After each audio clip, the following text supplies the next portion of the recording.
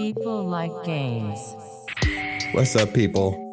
It's Solo, and welcome to the Laser Tag Speedrun, another in the short but relatively, arguably informative history series we do here at People Like Games, which is a plug, so go and subscribe. Now, without doing much further, let us go back to the, for once, non-nebulous origin point of the story, but I guess it's going to be a little complicated, more complicated than that, but to the year 1977, in the shoes of a man named George Carter, who is watching Star Wars and is inspired by the phaser guns he sees from the stormtroopers and from the lightsabers to create something in a similar photonic laser version, I guess would be the phrasing. Don't know exactly how to put that one, but he was actually unable to do so. That is until 1979, which brings me to the technicality of this being non-nebulous.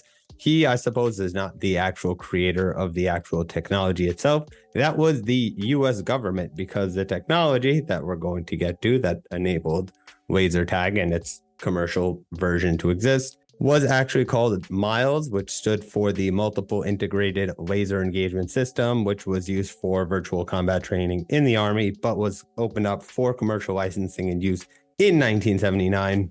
And before George Carter does anything with it, when he'll come back into this story, trust me. But first, in 1979, a toy called the Star Trek Electronic Phaser Gun Set was actually released onto the market, which was the first commercial use of that MILES technology that the government was using for training purposes, and was more or less what we just know as to be the laser tag set, which is it has a transmitter and a sensor so that when it was hit, it made a little noise.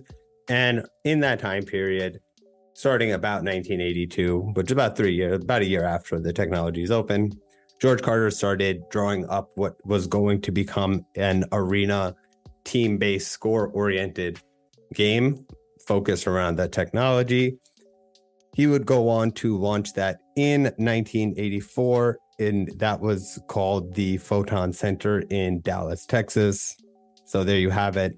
He created the version of it being a little competitive sport with the technology instead of just a one-off toy.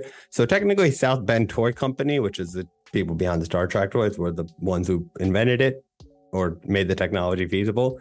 And then George Carter actually just utilized that technology and made it into a game and said, what if we just use this? And a couple of people, I guess that's considered an invention. And he is actually considered the father of the entire laser tag terminology, because I guess he came up with it and he made it.